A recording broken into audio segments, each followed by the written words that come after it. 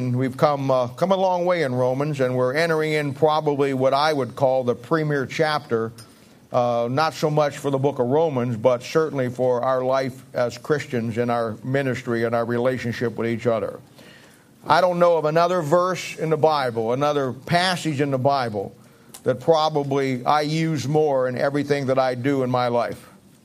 And last week we looked at the end of chapter 14 and studied probably the single greatest aspect of our walk with God, our faith and the process that we go through in getting to the point where we can trust God.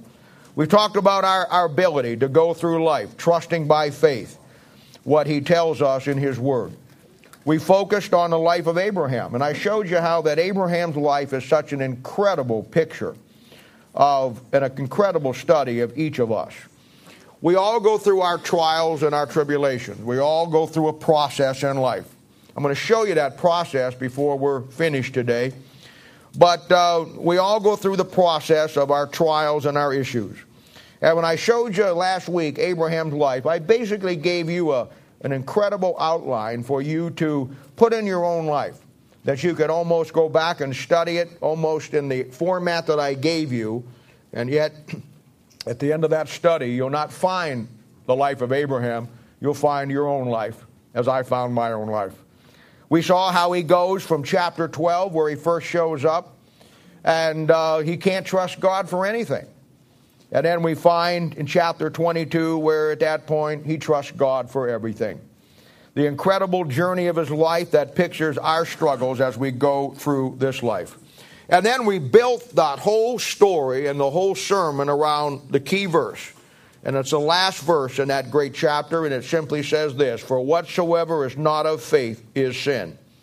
And we talked about how that, we as Christians, many times we have non-biblical concepts about things. We talk about it a lot on Thursday night as I have to redefine a lot of things for us. From the Bible, from what Christianity has defined them to be, that's not really true. And when we think about sin, we always think about something that somebody does. We always think about adultery, murder, rape, stealing, lying, gossip, sowing discord. In reality, that's not, in the Bible sense, really sin. I know that it's sin, but that's where we usually define it as sin. In reality, sin never starts with what we do. And I think that's the biggest mistake that most of us read. I was going through my files. I keep everything. I'm always looking for sloppy people, who I myself am one. Just spilled water over my shirt. But anyway, I'm always looking for things that I can use. I got a file probably that's 20 inches thick of material over the years that I have just amassed, and I hang on to it. It says there's things that I use from time to time. Obviously, after 20, 30 years, you forget a lot of it. And I came across this week, and I thought, wow, what a great thing this is. And I don't remember where I got this. Somebody wrote this a number of years ago, and it was titled simply, "What is Sin?" And I want to read this to you, because I think that coming from 14 to 15, and we talked about, the Bible says that whatsoever is not of faith is sin. We need to really begin to grasp and understand how this thing works. Now, here's what it says. Sin is to feel a secret pride in success, training, or appearance. It is to feel bitterness over what someone has told you about the success of another. Sin is a hard, sarcastic, or unyielding spirit. It is a touchy, bitter, sensitive spirit, resigned to attract the attention of the opposite sex, to say and do things to attract attention to self by what we wear or how we act. It is a constant complaining and a desire to quit trying to do what's right. It is abusive acts to self or others. It is a deceitful or an elusive spirit that seeks to create false impressions, to show and depict flaws, and to criticize others, all the while to make oneself look better. Sin is a lustful wandering of eyes, a shirking of duty or responsibility, a tendency to retaliate when crossed, or permitting things in your life for yourself, but you simply do not permit in the life of others. Sin is an uncleanliness in thought and desire. It is a joke that masks the hurt you intended toward others. It is our unwillingness to put out for others unless personal advantage is involved. It is to show partiality to certain people or classes or denominations in your dealing.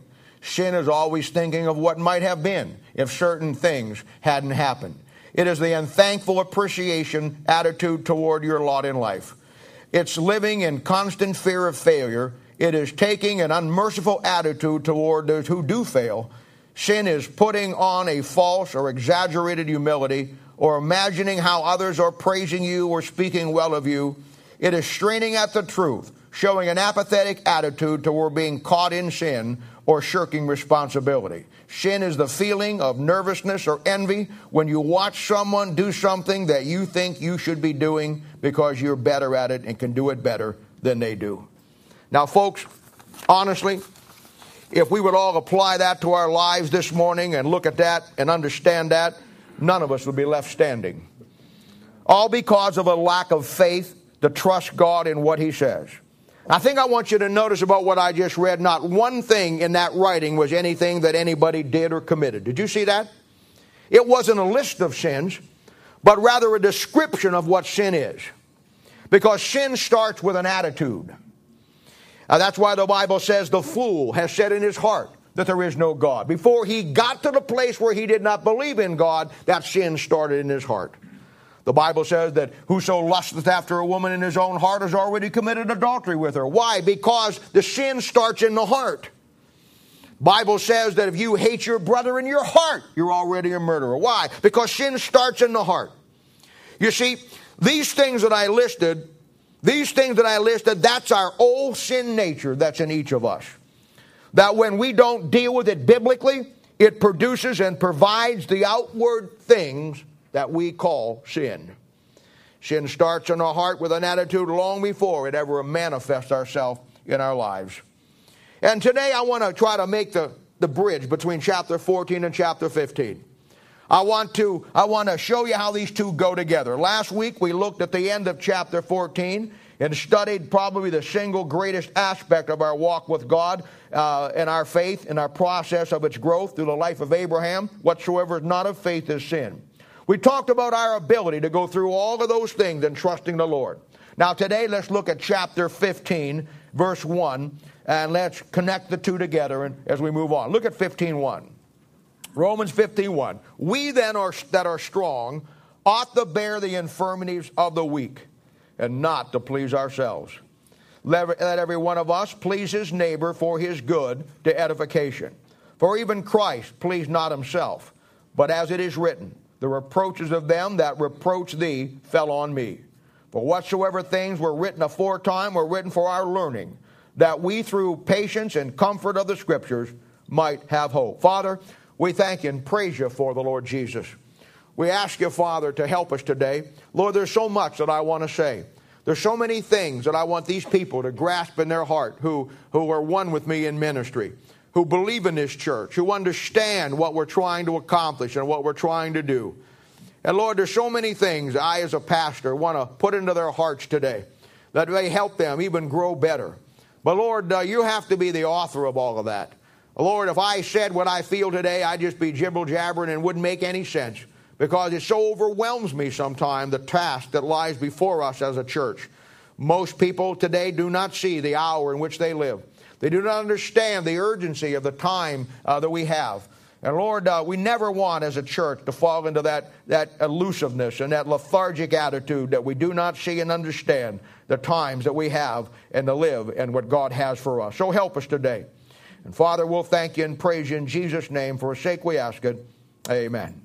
Now the first thing I want you to see here is the connection between the two chapters. It says here in 15:1, we then that are strong ought to bear the infirmities of the weak. We then. He's talking about what he's already said, and now he's bringing it into where chapter 15 is. And without a doubt, the number one verse that I keep before me and use more probably than any other verse in ministry is verse 1. It's a standalone verse. I mean, you can use it in every aspect of your ministry when you're working with people. It is the concept that you ought to have in the back of your mind that whatever you do with people, however you view ministry, however you view whatever you do, it ought to be viewed through this verse. But in the context of chapter 14 and 15, as we've already seen, it deals with a weaker brother. We've already studied last time when he's weak in the faith. But without a doubt, one of the greatest single concepts of the Christian life that you're ever going to find. We then that are strong ought to bear the infirmities of the weak. And then the last part of the verse, and not to please ourselves. Now I want to take this verse for a few moments, and I'd like to develop it. I'd like you to show you the full range of motion of this verse, so to speak. But I want you to keep in mind from this day forth in your life, and I know that probably won't happen for most of you, but some of you it will, this great principle. That we then that are strong ought to bear the infirmities of the weak and not to please ourselves. Now let me talk to you about where this thing starts. This thing starts long before you ever get to church. This principle starts in your own home. It starts in your own home. You say, how does that work? Well, it starts with husbands with their wives. The verse says, ye that are strong ought to bear the infirmity of the weak. Don't you understand that the Bible says in 1 Peter chapter 3, verse 7, that the wife is the weaker vessel? You know what most husbands do? Most husbands in most married relationships, they exploit the weakness of their wife. They don't help them. They'll use it as an alternative or a divisive thing in their life. You see, it starts in your own home. Colossians chapter 3, verse 19, I think it's a great principle. It says, husbands, love your wives and be not bitter against them. Now, why in the Bible is there a verse that says husbands are to love their wives, but they're not to be bitter against them? You know why that is? Because the Bible takes the position that you as the strong one ought to lead your wife who is the weak one. And the truth of the matter is, wherever your wife is spiritually is where you have led her to be. Biblically, you have no complaint against your wife in most cases because she is simply a product of what you have led her to be. And I've said it many, many times, and I'll continue to say it. Everything rises and falls on leadership. You know, I've been through the ministry for many, many years, and I made some observations. Now, I want to tell you something. There are some bad women in life. There are some women that you best stay away from. But compared to bad men, they're very few. And I found that there are bad women, and when you find bad women, let me tell you, based on the principle I'm about to give you, you find a bad woman, you better stay 100,000 light years away from her. Because when a woman's bad, she is really bad. And I'll tell you why that is. I don't know if you ever noticed it or not. Did you ever realize, and I've told you this before, in Matthew, Mark, Luke, or John, when Jesus came the first time, you know that there wasn't one woman that ever rejected him? You'll find scores of men who rejected him, but you'll never find one woman in Matthew, Mark, Luke, or John who ever rejected the Lord Jesus Christ and said, I want nothing to do with him. You know why that is? Women were attracted to him. Women were drawn to him. Do you know why that is? Because they saw in the Lord Jesus Christ exactly what every woman as the weaker vessel is looking for. They saw in his life and his character and the things that he did and the way that he dealt with people and the way that he dealt in all the circumstances. They saw exactly what God has put into a woman that she wants to have in a man. And that's why many men dumped him. Many men wanted nothing to do with him. You'll not find one woman in Matthew, Mark, Luke, or John who ever rejected who he was, because he stands as the model. Why I tell you. That's why I tell you many, many times, if you're looking for a prospective mate and you're a young lady, don't marry the guy. Marry the Christ in the guy. And if you don't see the Christ in the guy, then don't marry him. You're in an illusion that you can change him, or once you get him in your control, or whatever the circumstances. It doesn't work that way. I found this to be true. Most people who go through their life and are not good leaders and don't learn how to lead, after 10 or 20 or 30 years, you don't turn them around to be a good leader. And it's one of those things where everything rises and falls on leadership. And when the Bible says, we then that are strong ought to bear the infirmities of the weak, that verse is not in the church. That verse goes all the way back to a husband leading his wife and being the right kind of example for her and leading her the way Christ wants her to be led. And then it doesn't stop there, does it? The next place it goes is moms and dads with their children. You realize that your children are the weaker vessels in your family? They are totally dependent on you for everything. They're dependent on you for their food. They're dependent on you for their clothing. They're dependent on you for their safety, their comfort, their well-being. God gave them to you as parents. He lent them to you for you to raise them up and train them up that they might, your prodigy of your Christian family may go on and on and on.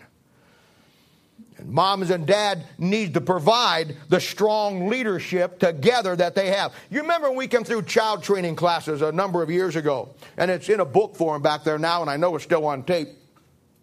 I gave you a great verse and built the whole aspect around that. And it's a verse that in most cases, when you first look at it, or you've heard it preached, it's never preached in a real context. It's in Proverbs 29:18, and it simply says this: where there is no vision, the people perish. And now we use that, and it's okay to do that. As a pastor, I need to give you a vision, because if you have no vision, then we're going to perish. We're not going to get the job done. We're going to get all out of whack and messed up the whole concept of things. The bottom line is that there has to be vision. But in the context, if you look at it, the vision is not the church. The vision is children. And parents need to understand that their children are the weaker vessels, and ye that are strong ought to bear the infirmities of the weak. If you'll take that concept all the way down to your marriage and to your children, you will change your family and change your marriage. You've got to, the Bible says, and not to please yourself. There lies the problem. We have too many things in our life that we do that we want to please ourselves, that we'd ever get around to bearing the infirmities of those that are weak. Let me ask you a question. What's your plan? What's your vision for your child? Do you have one? I mean, if I sat you down right now and gave you a piece of paper and said, you know what? Write down your vision for your child. I don't care how old they are. If they're under your roof, write down the vision, the plan that you and your wife has. Is your plan to bring them to youth group every other Thursday night? Is that your plan? What is your plan? Do you have a plan? You know why you don't have a plan? Because you have no leadership. And you know why you're going to lose your kids? You know why you're going to have tremendous problem with them when they get 17 or 18 or 19, that you can't control them and you got to barter with them now to get them to do what's right? Because leadership has failed. Now, I know that we're talking about this in the light of ministry, and that's where we're going, but you better understand something. If you're a husband here this morning, your first ministry is your wife. And if you're a mom and dad here this morning, you have children, your first ministry is your kids. And the reason why some of you will never make it into ministry where you take this first to other people, because you can't learn to take it in your first ministry. Just the way it is. I visited with a psychologist this week. Not for myself. I never miss an opportunity to get involved in something that I can learn something from. And I have an individual that I'm working with at this particular point who's got some severe problems. And they wanted me to go with them to an appointment with their psychologist. Now, I wasn't going to miss that chance. I love sitting down and listening to how the unsaved world approaches things in life. And it was the greatest experience of my week, really. Now, this psychologist was a woman. No offense. I mean, that's fine. But she's as far away from God and the Bible as you can get. 4 or 5, 6 or 7 times when she said something, after she knew I was a pastor and I had come in with this individual, she looked at me and apologized for going against what the Bible teaches or what the Bible believes. It didn't bother me. I was just there to learn. And I marveled that even though this woman is unsaved, she doesn't have any inkling of God. She doesn't believe the Bible has anything. In fact, I guarantee you, if we sat down and talked for a while, her big issue is religion will be the problem that puts you over the edge. I could tell just by the time I talked with her that she thought that if you're too religious, then you're out of your mind. And you mark that down, because that's what they're going to use to lock us all up. Well, lock you up. They won't lock me up. Lock you up.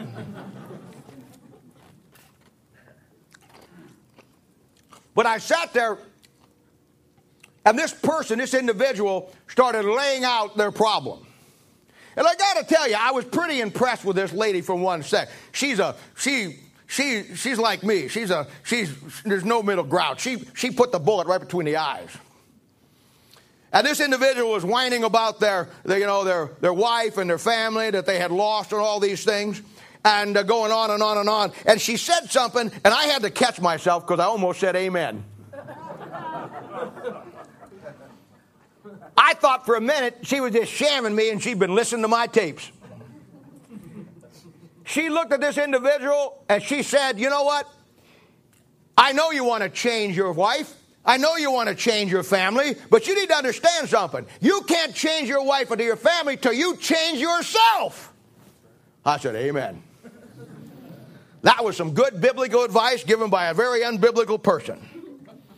And I'm telling you, what's your plan? Everything rises and falls on leadership. And it's a situation where you've got to understand that this is how it works in the body of Christ. It's the same concept. You and I, who are strong, mature Christians, and I know maturity comes on different levels, but if you've been in the Bible, you have a handle on biblical principles, you and I ought to be helping the weaker Christians get to a place of maturity. We ought to be leading them, not stifling them. This is why I push 100% of the time, 24/7, 365 days of the year. For every person in this church who claims to be mature and claims to have a relationship with the Word of God, and you're not a newbie when it comes to Christianity, that gets you to the place of maturity where you can fulfill verse 1, and that is working with younger Christians to help them grow, because our job is simply that.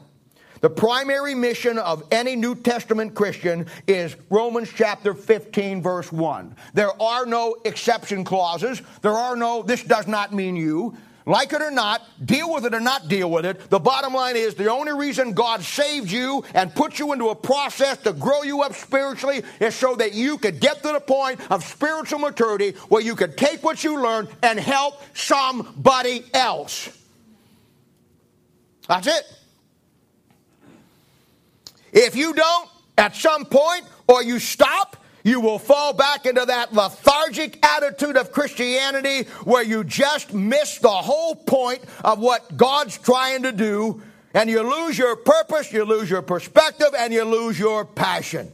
Scores of people getting saved, lives and marriages being put back together, and all people can see is their own sorry, negative life without any purpose. That's where it goes. Hey, like it or not, you take the ministry of people one-on-one out of your life, or you never get there. And let me ask you a question. What's the point of all this? Why are we here? If we're here to make an impact in somebody else's life, to take what we have and give it to somebody else, you that are strong ought to bear the infirmity of the weak, and you're mature and you're not doing that, what's the point of being here today?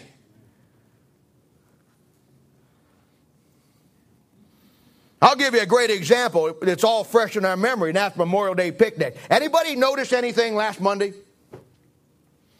Maybe you never thought of it in the terms. I do look at things a little weird. That's why I went to a psychologist this week. But anybody notice anything? I remember a time when we had Memorial Day picnic, and its intended purpose was to have a good time for you. I can remember me standing up and saying, you know what? I want to do this for you. You do so much for us. The church buys the meat, pays for just about everything. You bring a few little side dishes in. But the bottom line is something that I initially wanted to do because I wanted to give you a day where you didn't have to do anything. You didn't have to fix anything. You could come and we'd feed you. The leaders would help me cook it. We'd get it all done. And you could just go out and have fun and do whatever you want to do. That's still there, but boy, has it changed. I don't know if you noticed it last Sunday, but last Sunday or Memorial Day weekend, when everybody's out of town and everybody's gone and churches are traditionally down, we had over 220 people in church. Memorial Day picnic, I counted 230 people that came through the food line, and then there was probably 30 people that came later after that.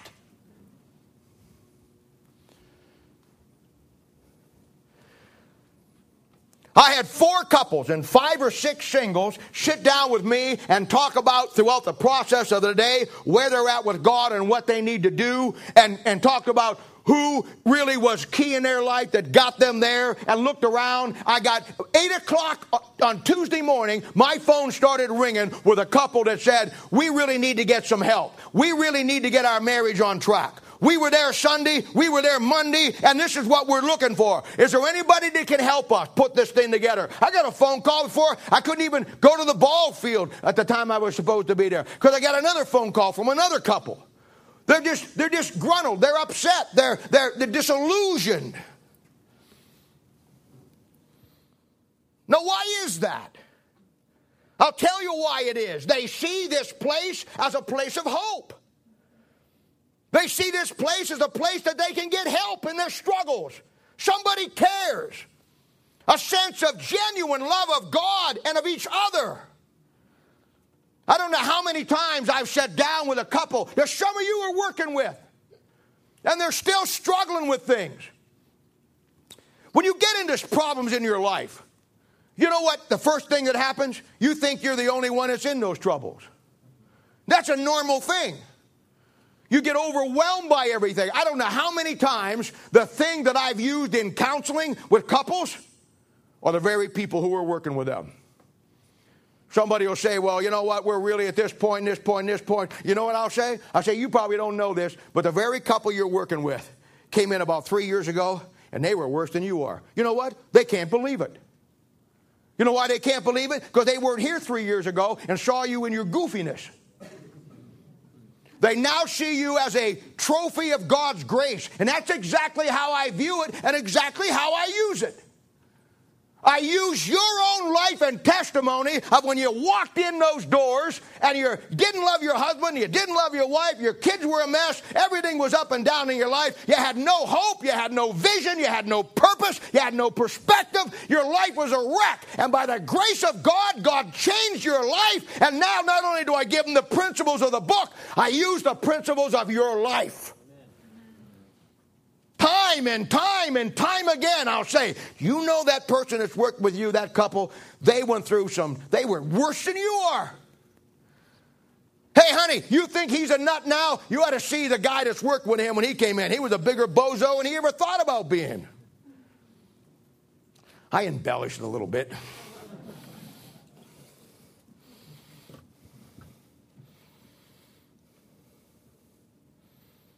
Guy told me Sunday morning when he called, or last night when he called. He said, you know what, I'd never been to your church for Sunday. And we came Monday. And he said, you know what impressed me? When all those kids went out there and played ball, nobody knew me from Adam. And the guys that were playing ball made me feel like I had been there all my life. I can't teach that. I don't have any books in the Bible or any classes up my sleeve that teaches that. You know how that happens in your life? By you allowing God to transform you. That you that are strong ought to bear the infirmities of the weak. You see those people out there? You see those people that are out there by themselves that nobody knows? Hey, come on. You ever been somewhere where you didn't know anybody? And you automatically feel like you're out there in the left field someplace. Well, that's where he played. Pretty good on my part. But you already feel like you're timid. You don't know what's going on. What it feels like, not just to have one, but a group of guys come around and make you part of the camaraderie and put you in there and get to know your name and get to talk with you. And by the end of the time, he said, you know what? That was the greatest single event, he says, in all my life since I've been saved. I actually got to a place where I felt like somebody really cared. I can't teach that. I can't teach that. But what a blessing that is. What a blessing that is. You see, the reality of the Christian life, I know you all have jobs, and some of you are pursuing careers, and that's a good thing. Some of you are going to be doctors. Some of you are nurses. Some of you are nurses. Some of you are great mechanics. Some of you work for the railroad. Some of you are police officers. Some of you are lawyers. Some of you are farmers. Some of you are teachers. Some of you are electricians. Some of you are pipe fitters. Some of you work in construction. Some of you are secretaries. Some of you are analysts. Some of you are a musician. Some of you are receptionists. And when you go through that in life, and that becomes everything that you do 9 to 5 or whatever it is, 7 days a week or 5 days a week, you get the understanding and you kind of get the false idea that that is what God has called you to do. And that's not true. The reality of the Christian life is the fact is that none of those things, if you do that or whatever you do, that's not your job. And that's not your career. If you understand the model in the Bible after you get saved, you are a tent-making missionary. Read the account sometime in Acts chapter 18, verse 3. Two of the key couples that Paul had in this ministry was Priscilla and Aquila. They were a husband and wife team. And they started churches. And they changed people's lives. It was Aquila and Priscilla when Apollos in Acts chapter 19 was screwed up on his doctrine that pulled him aside and straightened him out. They got a church in their home. He's a pastor.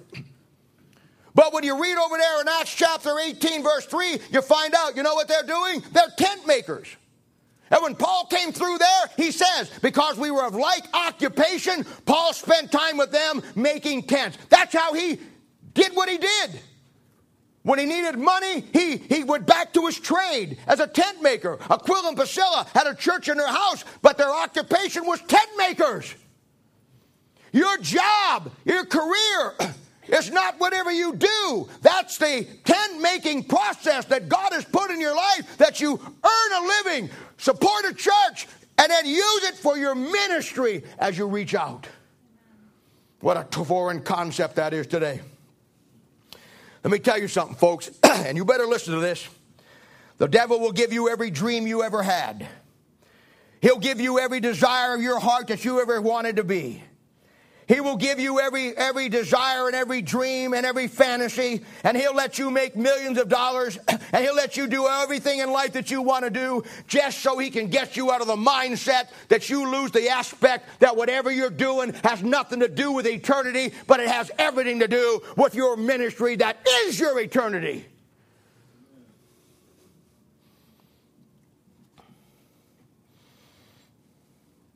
Your job and my job is to grow to the place in our lives where we bear one another's burdens. Ye that are strong ought to bear the infirmities of the weak, and not to please ourselves, but by investing our lives in other people's lives. Bible says you get to that point by growing, as I gave you last week, Romans chapter 4, verse 12, in the steps of faith. I showed you those steps last week.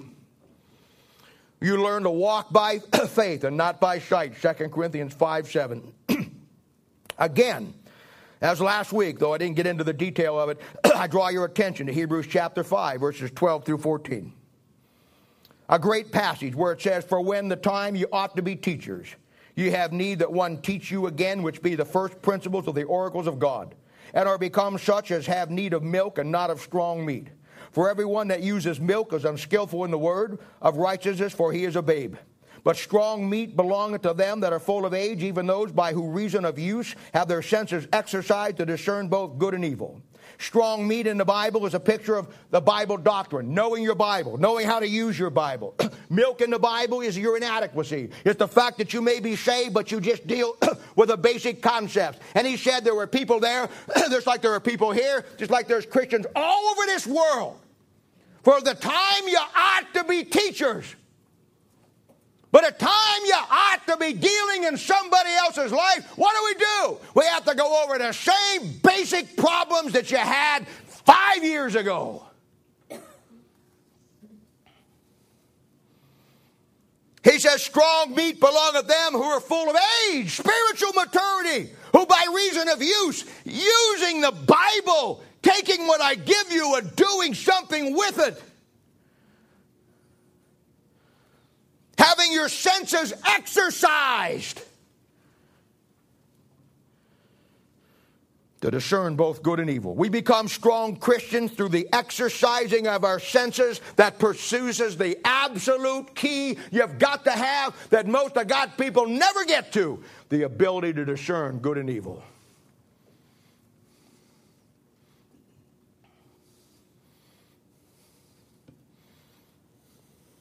Look at verse 2. Let every one of us please his neighbor for his good, the edification. I always get amused how people always are pointing out other people's problems like they don't have any themselves. My dear mother used to say, and my mom, wasn't the greatest Christian that ever lived, but she had a lot of good, solid things in her life. And she used to say something that I'm sure your mama said too. And it was simply this: if you can't say something nice about somebody, don't say anything. Boy, do we ever need that in Christianity. Our job is to edify each other. Now, that doesn't mean you don't deal with issues. It doesn't mean that when a problem comes up in a church, you don't deal with it. The problem is you've got to be able to discern good and evil.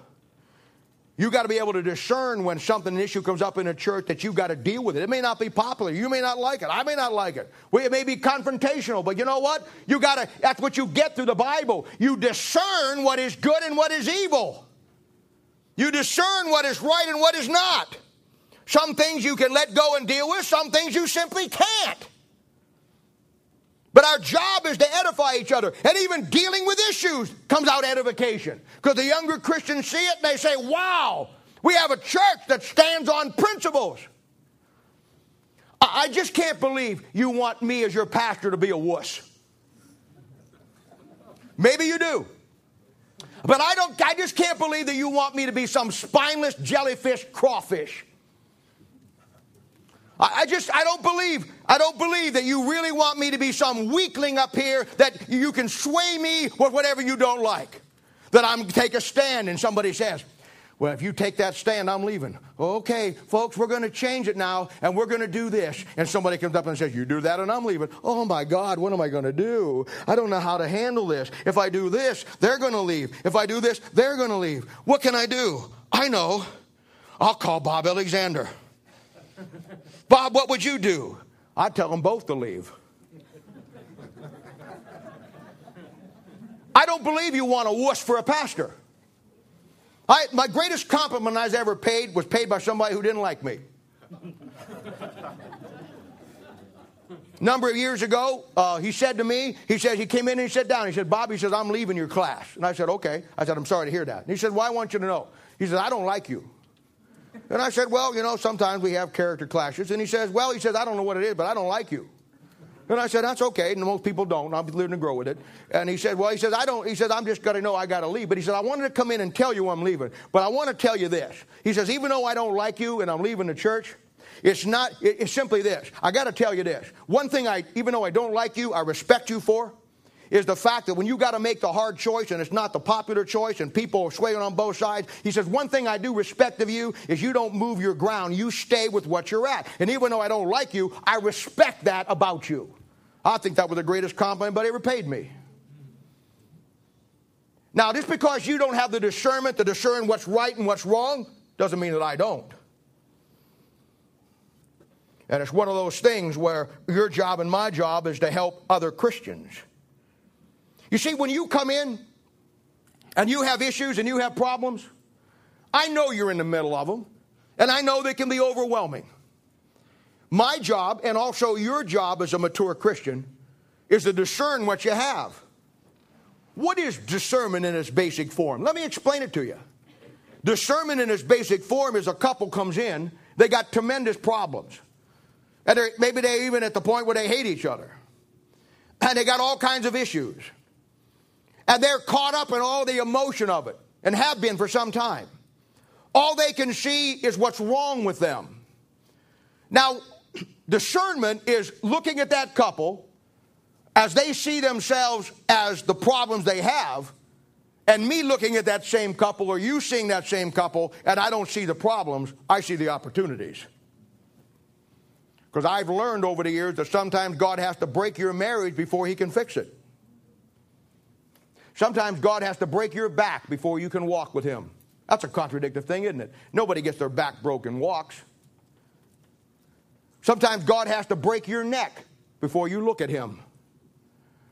That's a contradictory thing. When you break your neck, you don't look at anybody. You're dead. But spiritually speaking, that's true. And your discernment is the ability to see what God's doing in somebody's life even when they don't see it. That's discernment. And then when you see that, then you don't hurt them, you help them. You look at the opportunities of growth. That's what he gave you last week when I laid out the life of Abraham. Problem after problem after problem after problem. As he saw it, as we looked at it, opportunity after opportunity after opportunity after opportunity, and he became the friend of God. Let me ask you a question. Let me tell you something first. God always has a supply before you and I have a need. Do you know that? That's a thing of faith. I heard a message a number of years ago. A guy asked a question. And I thought it was a strange message when he started out. And I thought to myself, oh boy, here we go. He asked this question. He started out and he prayed and then he looked at the crowd and he said, folks, let me ask you a question. Which came first? Air or lungs? And I'm thinking, okay, what's next? The chicken or the egg? I mean, where are we going with this? You know what he did?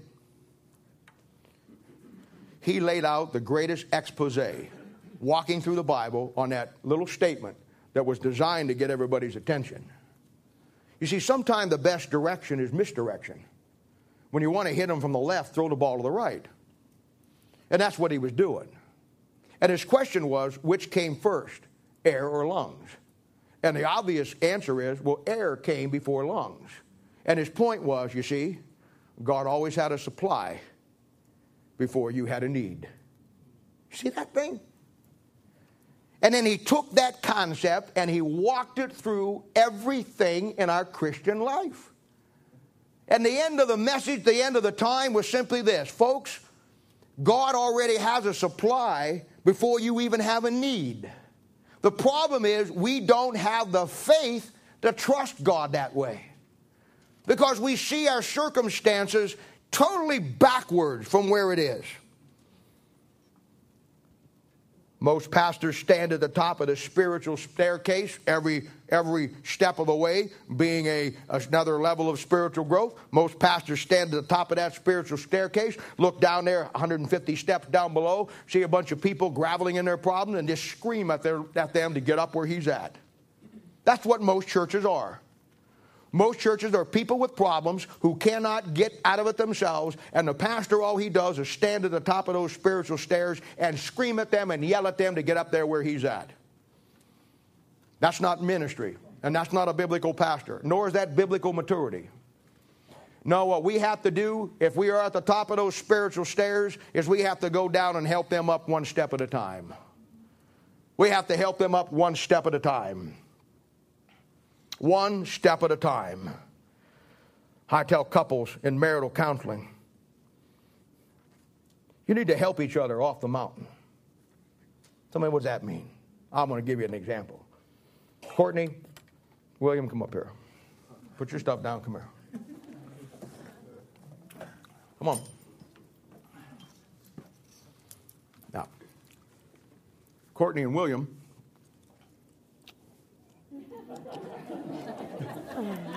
Don't ever crowd out the preacher when he's trying to make a point. Courtney and William are on a hike way up in the mountains. And Courtney and William are up there having the time of their life, but then something happens. Courtney falls. And when Courtney falls off a big hill and rolls down the hill, bangs into a tree, you know what she does? She breaks this leg right here. Now, William, being the man that he is, and the champion of righteousness, sees her fall, runs over, but he's such a klutz that he falls, and he breaks this leg, and rips his pants when he did it.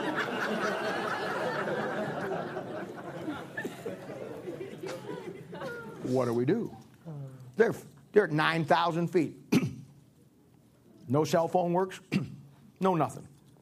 What do? They're going to die if something doesn't happen. They're both hurt. They both have broken a leg, which tells me that in marital situations when people come in and they have problems, they both have issues. It usually isn't just the one party has a broken leg. They both have broken legs. So how do they get off of this mountain, which is a representation of the problem that you're in? Here's what I tell them. You know what you do? You get smarter than the problem. Problem is, you're up in a mountain and you got broken legs. And you got to get off the mountain or you're going to die.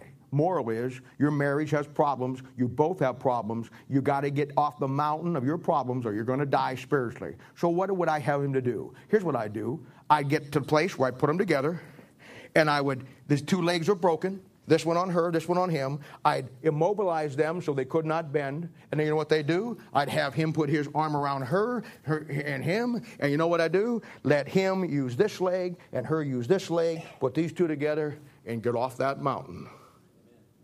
Amen. Thank you. You may sit down.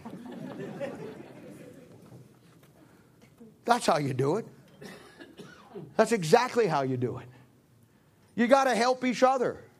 If I can get two couples working at this concept where you get off the mountain by helping each other off the mountain by using the good leg that you have, that's how you solve problems in your life. But somebody has to have the discernment to understand that. You know, I've learned that solving people's problems and dealing with people and their issues, it isn't hard. It isn't hard at all. What happens is we don't have the discernment because we haven't exercised our senses. Now, you go to a professional marital counselor, and he would spend an hour and for $200, and he would give you every metaphor you wanted to hear. And you know what? You'd go out of there and you'd say, what did he say? Everybody in this room just understood what I did with that illustration. And everybody here knows now what you got to do. It didn't cost them nothing, and it took me, 60 seconds. Well, it's going to cost you something. Because I expect you too, when you finally get married, and I hear he's going to propose by this weekend.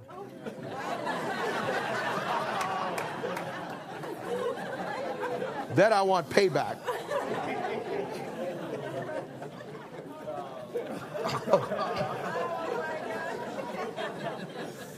There's going to be a wedding in the air. Oh, that just came through my ears.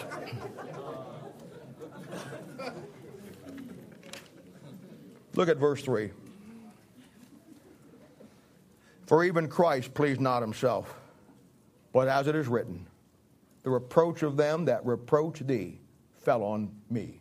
That's a great psalm. That's Psalm 69:9. In the context of Psalm 69:9 is Christ dying on the cross for you. But wow, what a great example. You see, I guess if anybody ever was the strong one that bore our infirmities as the weak, it was the Lord Jesus Christ, wasn't it? You know what he says? Christianity is so simple. It is. We want to make it so complicated because we just don't want to do what's right. We want to make it more complicated because we got our own career. We got some vision out there, something we want to do, and it doesn't line up with what God wants us to do. But Christianity is so simple. God just simply says by verse 3, just do for others what I did for you. That's all. That's all. Did you ever notice how unchristian Christians can be in their Christianity? We pretend we're Christ-like, but we're just we aren't, are we? Simply doing with people what God has done with you and for me. God never hurt you. Everything in your life, good or bad, God did to help you and edify you. That's the way we ought to be. Philippians chapter 2, verse 6 and 7 says, look not every man on his own things, but every man also on the things of others. Now, that doesn't mean you covet what somebody else has, but in the context of what we're looking at, it does that you don't work to please yourself. You work to please somebody else. Somebody else is struggling, then you help them. Then he says a great verse, which we've heard many, many times. Verse 5, let this mind be in you, which was also in Christ Jesus. That be the word of God. The principles that I lay out for you every week, every Thursday night, to give you everything that you need. Then it goes said on in verse 6, who being in the form of God, thought it not robbery to be equal with God. He was the Son of God. He was deity. He was very much as God was. But look at verse 7. Just like you and I, Christ living in you, the hope of glory. Verse 7. But he made of himself no reputation, and took upon him the form of a servant, and was made in the likeness of men. That's our job. Our job right there is to take on a form of a servant. He made himself of no reputation, yet, wow, what a reputation he had. You see, the reason he got a reputation because getting a reputation was not his goal. And God gave him his reputation. God gave him his reputation because he took upon him the form of a servant. And look at verse 7. But he made himself of no reputation, took upon him the form of a servant, and was made in the likeness of man. And being found in fashion as a man, humbled himself and became obedient unto death, the death of the cross. You know what? The model for you and me is Christ. Let me give you a couple of things that stand out very quickly. You know what the first thing that stands out? Christ had no life of his own. What are you doing with your own life? The model for you and me in the Bible, he had no life of his own. His whole goal in everything that Jesus did. You'll find it in the book of John. John chapter 8, verse 29. John chapter 5, verse 30. His whole goal was to fulfill the will of his Father. How foreign that is to us. How unchristian Christians become in their Christianity. That is such a foreign concept. Your life is not your own. Oh, I'll tell you what.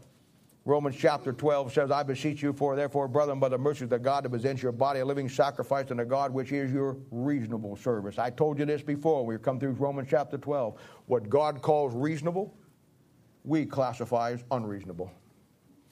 You know why you'll never get to the place in your life where God wants you to be, that you ever fulfill verse 1? It's real simple. You're going to be in charge of your life the whole time. It's going to be your will over his will.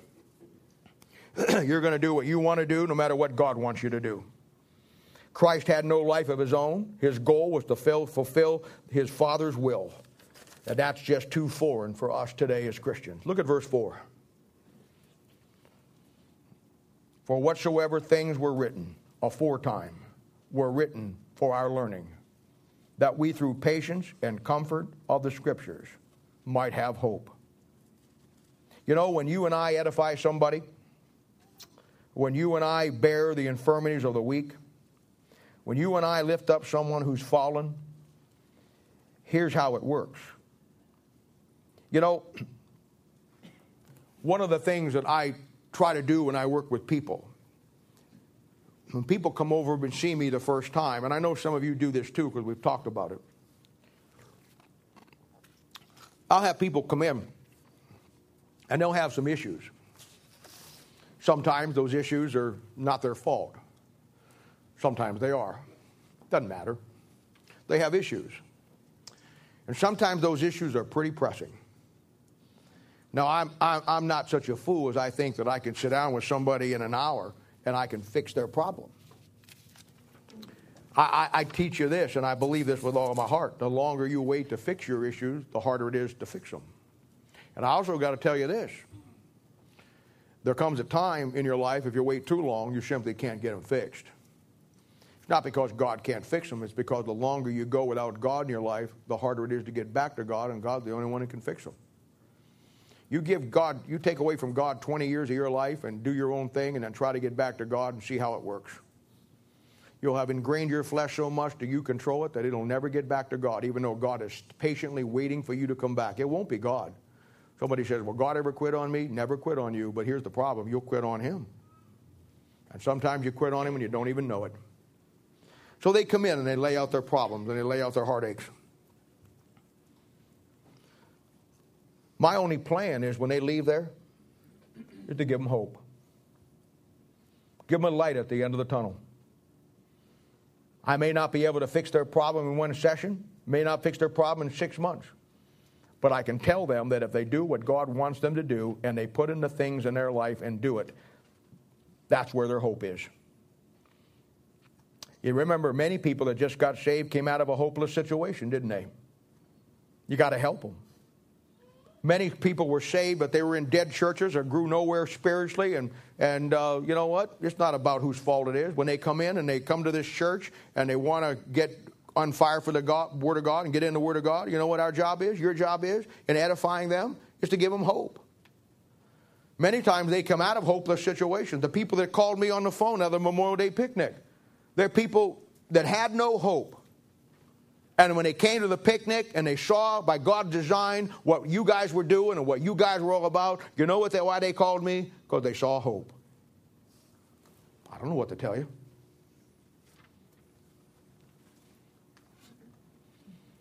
Building hope in hopeless situations. Now, I don't know if you picked it up yet, some of you fast-track people, but there's 4 things in this verse that show you how to build hope. And I want to talk about these things.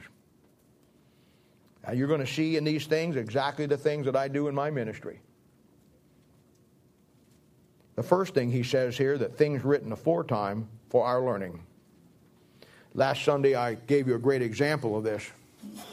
The examples of men and women in the Bible are some of the greatest material that you're ever going to have to fix what's wrong with you. My mother said to me something one time after I got into the ministry. She asked me, she says, you know, Bob, she says, let me ask you a question. She says, I know the Bible is the Word of God, but she says, did it ever bother you why in the Bible there's so many negative things listed? Did you ever notice in the Bible how that there's even dirty things in the Bible, like incest, that he talks about this and he talks about that and he lays it out in graphic detail?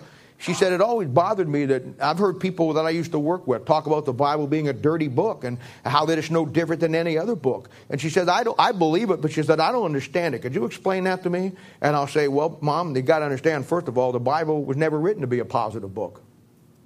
Never was. God never intended the Bible to be a positive book. God intended the Bible to be a negative book. Because man is negative toward God. I mean, you only get the positive out of it once you see the negative in it. And yourself. And that's why in the Bible you have every issue, I don't know of a sin, no matter how filthy and vile, from incest to pedophile to whatever you want to put. I don't know of any sin in that Bible that isn't listed in there in graphic detail for the purpose of 1, showing you how a man gets into it, 2, showing you how he has to deal with it, 3, showing you how to get out of it, and 4, showing you what happens if he doesn't do what's right with it. That's the Bible. Adam, Eve, Abraham, Moses, Joseph, Isaac, the prophets, major and minor, Matthew, Mark, Luke, and John, Peter, Paul, Titus, Timothy, Philemon, the book of Hebrews, James, the book of Revelation. We saw it Thursday night when somebody asked a question about 1st, 2nd, and 3rd John, didn't we? I showed you how 1st, 2nd, and 3rd John impact you as a Christian. Last Sunday we talked about the life of Abraham. And I walked you through and showed you. This is what he's talking about when he says here, he's talking about the things that were written aforetime. The things in the Old Testament, the people that are in the Bible are in there for our samples and our examples. You're going to find yourself in there. I just gave you a quick model last week with Abraham. And in Abraham's life, you see everything that you could ever hopefully see about where you're at in life. And then what happened? What happened? I laid it out for an hour and a half last week, and then we came back Thursday night. Somebody asked a question, and what did? We squeezed a lot more out of it, didn't we, huh? If you went out of here Thursday night any place but walking out on your knees, there's something wrong with you. So we squeezed it out last Sunday morning. We squeezed it out Thursday night, and that's why I like about Thursday night. It gives us a chance to tweak what we all didn't get to do on what I wanted to do on Sunday. It doesn't happen very often, but it happens. We squeezed it out Sunday morning. We squeezed it out again Thursday night. You know what? If we could take from 1 o'clock today to about 5 o'clock tonight, and we could squeeze a lot more out of it. It never ends. So he says the things that were written aforetime. Every issue in life is in that Bible. And it's written there for your admonition, that you can get through what you're going through, showing you that you're not the only people on this planet that struggled. Everybody on this planet in the Bible went through tough times. That's the teaching ministry of this church. That's my style of teaching the Bible, using them as examples in a practical way in life. Add to that the wisdom books, Psalm, Proverbs, Song of Solomon, Job, and Ecclesiastes. What else could you ever want? What else could you ever need? Other than an attitude to grow and learn. It's all there. Second thing they say in that passage is patience. You ever become a pastor or ever have your own ministry? You need to understand it takes time to do all of this. Helping somebody through the problems and the mistakes of life. Picking you up when you fall. My job is to exercise you. I get criticized for it sometime, but that's the other wuss guy you're talking about, not me. I know what an exercise program needs to be. I know how to exercise you. I know how to put stuff on the bar so you exercise those senses. Sometimes I'll create scenarios just to watch how you respond to them and then grade you on it. You'll never know when I do or when I don't. I understand how to build people. I've been doing it all my life. One of the things I've learned that you don't get in a hurry. Another thing I've learned that my job is to exercise you, but I never put more weight on the bar than you can bear. I monitor you very closely and give you things to do and watch how you handle it, watch how you deal with it. Chance after chance after chance, people get it together. I never hold anything against anybody as long as they want to do what's right. Because you learn that it takes patience. Now, I didn't lay this out for you last week in Abraham, but you need to see this. This will help you. You looked last week, and maybe you picked it up. When you looked at Abraham's life last week, you saw his life in 3 stages, if you're paying attention. Do you ever wonder why God took the time to put his age in there at the right places? Well, the first time you find Abraham is in 12:4. Remember what happened there? That's when God called him out of the Ur of Chaldees. Why does the Bible take the time to tell you at that time in 12:4 that he's 75 years old? Then in chapter 17, when God really begins to use him, God took time to tell you again that he was 99 years old. At the end of the chapter in 16, he did it again, and he told you how old he was when he listened to Hagar, and I told you the time between the two was 13 years where he's out of fellowship with God. And then he dies in Genesis chapter 25 when he's 175 years old. You see what you got? And everybody in this room has the same format. You have an unsaved stage. He was 75 years old. First 75 years of his life, he was without God. There was a time in your life, up to the point you got saved, when you were out without God. Then you know what it took? From when he was 75 years old till he was 99.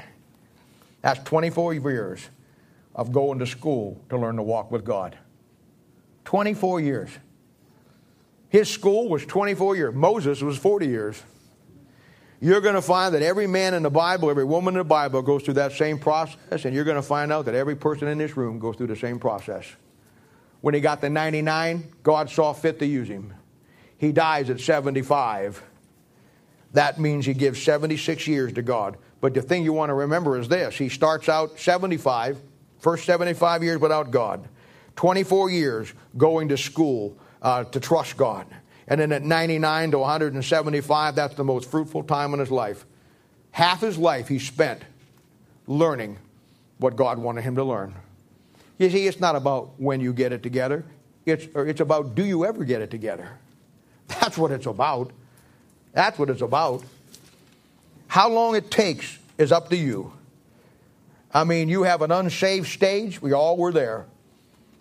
And then you have a learning stage. Some of you are in that stage right now. And then you come to a place where you have a ministry stage. That's where you learn, and then you go on from there. And how long it takes is completely up to you. There's no gauge for it. There's no fast track for it.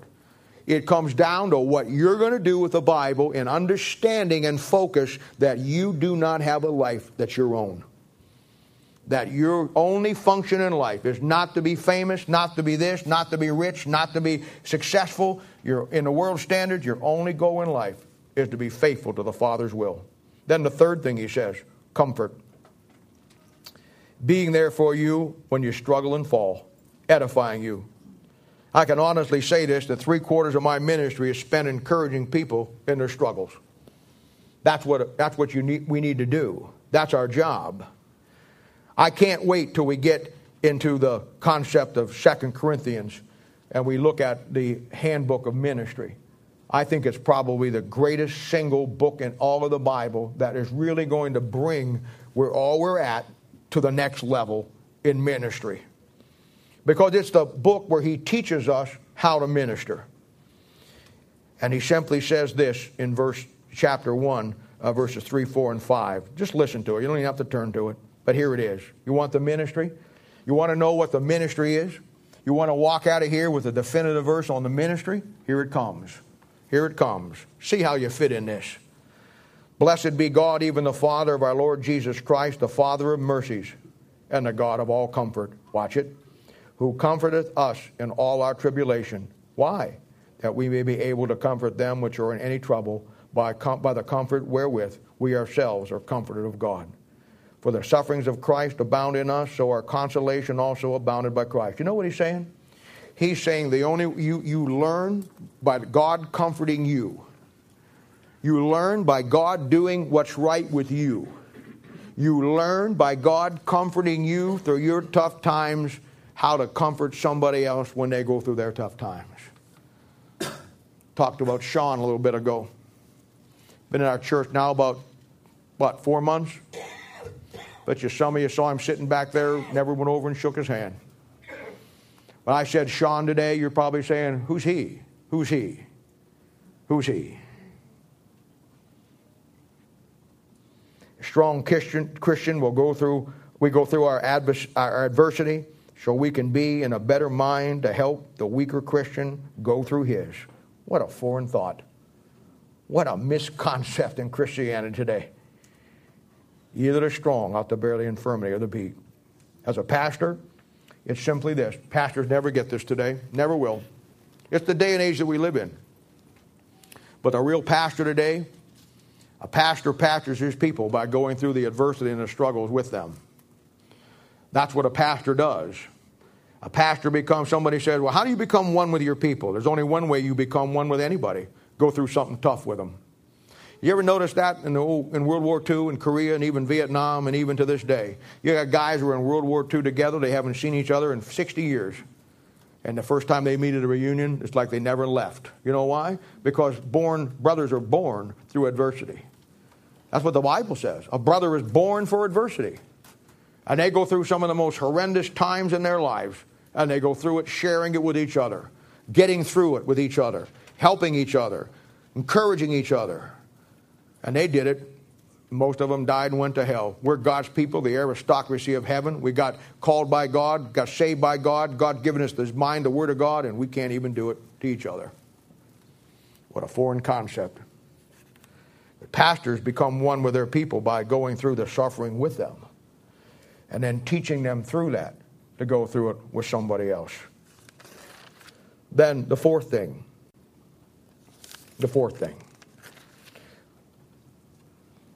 It says comfort, but then we got to look at it in its entirety. It says comfort of the Scriptures. And I really love this. You see, my job and your job as a mature leader is to comfort younger people when they're struggling with things and help them, young couples, individuals. Your job and my job is to comfort them. But your job also is in time is to get them to understand that real comfort comes from their own relationship in the Scriptures. You got to get in the book. You got to learn how to use it. You got to learn how to use it. You comfort them, but you always point them to the source of comfort, which is the Word of God.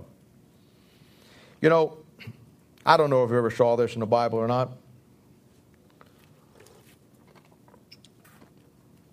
1969, either 68 or 69, I can't remember. It's been so long. It might have been 70. I don't remember. I can't remember exactly. When I was in the Army, I attended a survival course. I was stationed at Fort Devens, Massachusetts, so my survival course was in the mountains. And what they did is they dropped you in 1,000 miles from nowhere, and you had nothing to eat.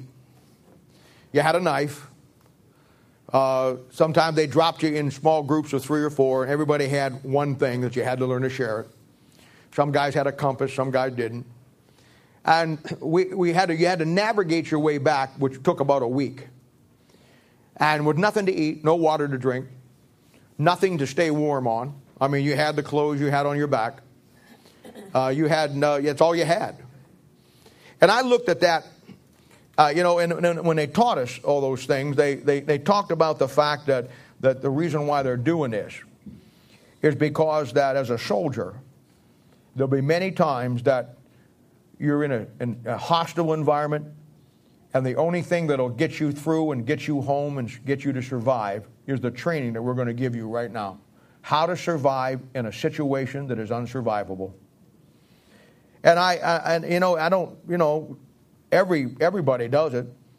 I mean, if you ever saw Air Force pilots or jet pilots, they wear that vest with all the pockets on it. That's their survival vest. They have everything in there to live, to get out of a hostile environment if they get shot down. Commercial airliners, they have them too. I mean, wherever you go. And the idea, you get on a cruise ship someplace, they have lifeboats. Those lifeboats are stocked with everything. In fact, they look better now than most hotel rooms. They got everything you need to survive. The idea is to get you through some devastation or some travesty till help arrives. And I don't know if you know this or not. Maybe you ain't figured it out and thought about it. But as a child of God, you and I are in a hostile environment.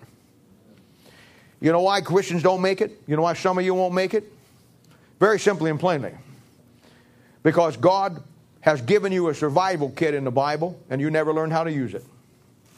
You'll be like the guy, the 8-ball that was in the group that didn't pay attention and when the instructor was talking, and pretty soon you're going to come to the place where you're going to get out there and you're not going to learn because you goofed off and didn't do it. And you know what? You're going to die out there because you didn't learn how to survive. My job as pastor is to train you how to survive. That's my job. That's my job. God gave you a Christian survival kit. Did you ever see it? 8 things in your Bible.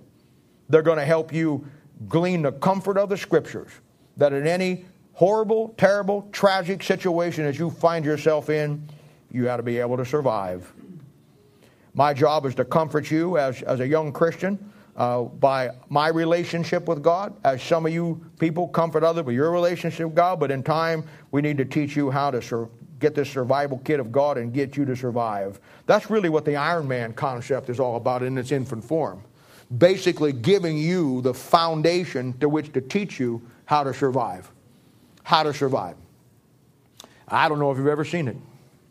The first thing the Bible talks about it being likened to is water. Second thing it's likened to is milk. Third thing it's likened to is meat. Fourth thing it's likened to is a sword. The fifth thing it's likened to is a hammer. The next thing it's likened to is nails. The next thing it's likened to is fire. And the last thing it's likened to is a compass. You know, if you have those things, you can survive just about any situation that you're in. You ever notice how that thing works out spiritually in a spiritual aspect? Water. They taught us in survival school that you can last, depending on the environment, 2 to 6 days without water. There are some exceptions to that, but the average is, in the climate that you're in, that 2 to 6 days, maybe a week and a half at the most. Without food, meat, you can go a month, maybe a month and a half before you starve to death. The milk there is the picture of the vitamins that you need, the supplements that you need to have. The sword, that's the Word of God. That's how you defend yourself and you protect yourself. The hammer and the nails, that's what you build with. You can build shelter with that. You can fix things. You can build things. The fire is a type of the Word of God. You warm yourself. You keep the darkness away. You scare off the wild animals. You light to guide you in the way that you go, that you can light your way with. And the compass. You're always sure where you're at because you all know the way home. True north. You know, in 1968 or 9, I was told, I look back on it and I thought, I always was told, if you don't have a compass, you always know which direction north is, and you check your heading at night with the stars and the daytime with the sun. And I thought to myself, years later, I wasn't even a Christian at the time, I thought to myself, how about that? Even on planet Earth, if you get lost, you got to go back to the things that God made to find your way out. Incredible. Incredible. I mean, if you got a compass, the bottom line is simply this. That compass points toward north. You're told in Psalm 75 that God is north. Heaven is north. And I'll tell you what, it put that thing right on the line. Right on the line. Now, you also know, and I talked this about a couple of Thursday nights ago, that there's 2 norths. I always take kids out, when we get out of church here, and there's a big bright star over in the east there, really not a star, it's the planet Venus. It looked like a street light. And And I'll ask kids, I'll say, what is that star? And they'll say, that's the North Star. And I'll say, no, that's not the North Star. You see, they think they think the North Star is the brightest star. North Star is not a bright star. The North Star is not a bright star at all. You got to know where to look to find it. But if you have a compass and you're going by that compass in your hand, you realize that that compass will put you on a magnetic heading, but it won't be true north. It'll be magnetic north. That compass won't point to true north. It'll get you in a general direction, but it won't point you in the right direction. In a forced march at night, when you can, you check your heading not on the compass heading, but you check it on the true north that you see. Isn't it like God that would give you something that man made to hold in your hand that would get you to the wrong north? But God's true north up in heaven is the one you got to follow. Man will always get you off track. They taught us, you face the coming sunrise, north will be to your left. You face the coming sundown, north will be to your right. You always use that, and then you use the stars at night to navigate. And you can get out of any situation you're in if you know how to survive. And if you know that that Word of God is likened to water, and it gives you your basic fundamental need, the water of life. When you understand that that Bible is like meat, and that's the doctrine of the Word of God. And you understand that that Bible is like milk. That's your supplement, the vitamin that you need. When you realize that you got a sword, Hebrews chapter 4, verse 11 and 12, that you can defend yourself and protect yourself. That it's like a hammer and nails back there in Jeremiah 23 and Isaiah chapter 9. That you can build things with it. You can build structures, shelter with it. You can build your family with it. And when you look at those nails back there, you know what that nail is? It's called a sure nail. You know what that sure nail is? It's Christ. And you got fire. Thy word is a lamp unto my feet and light unto my path. You can warm yourself. You can cook your food. You can keep the darkness away. Scare off the wild beast that you get scared of in the dark. The light to guide you, to light your way. And then you have a compass. Hey, God has fixed it in that book that there's absolutely no reason why you sitting here this morning as a saved person can't figure out where you're at almost exactly in reference to the coming of Christ. He's given you everything you need to survive. One of my favorite shows on television, I think it's a great show, is The Survivor Man. Every man really likes The Survivor Man. Women watch American Idol. Real men watch Survivor Man. I love this guy. He can get out of any situation. You can learn more about that by watching him for an hour, and this guy gets out of any situation he's in. I saw him fall in ice water in the Arctic when it's 40 degrees below zero and survive. I watched him do everything. I watched him eat everything, do everything, eat big old centipedes, eat snakes, eat lizards, all that stuff, they'll eat everything he can find, bark off of trees and leaves and all that stuff. He eats anything, and he survives. And I thought that many, many times. You know what? He's a perfect example in the world what you and I ought to be as Christians. He survives in hostile territory in places that the average person won't. That's what you and I ought to be able to do. And why can't we? Why can't we? See, God gives you those things so you have hope. That you have hope. My hope is built on nothing less than Jesus' blood and righteousness. I dare not trust the sweetest frame, but wholly lean on Jesus' name. On Christ the solid rock I stand, all other ground is sinking sand. All other ground is sinking sand. When darkness veils his lovely face, and it will, I rest on his unchanging grace. In every high and stormy gale, my anchor holds within the veil. You see? Give people hope. Give people, no matter how dark it gets, how bleak it gets, how bad it gets, God wants you and I and saved you and I for a purpose. It wasn't to wimp out, fall down, and die in the wilderness someplace. It was to survive. Do you notice when they were wandering for 40 years in a place that was called the wilderness of sin, that they had no water, they had no food? Do you realize God supplied everything they needed for them to survive that wilderness journey? Well, we're in a wilderness journey, and God will survive everything that we need to survive what we got to do. Either the strong ought to bear the infirmity of the weak, not to please ourselves. In any church, certainly in this one, almost every week, there's young Christians coming in, people getting saved, people coming in with heartache, problems, and needing help. And it's up to us to take what God has given us and to help us. Otherwise, as I said earlier, what's the point of it all? What's the point of it all? What's the point of coming, even owning a Bible, claiming and be a Christian and going to church, if you're not going to follow the simplest fundamental thing that Jesus told you to do? What I've done for you, do for somebody else. Don't get to the point where you think your life is your own. You have one goal in life and one goal only.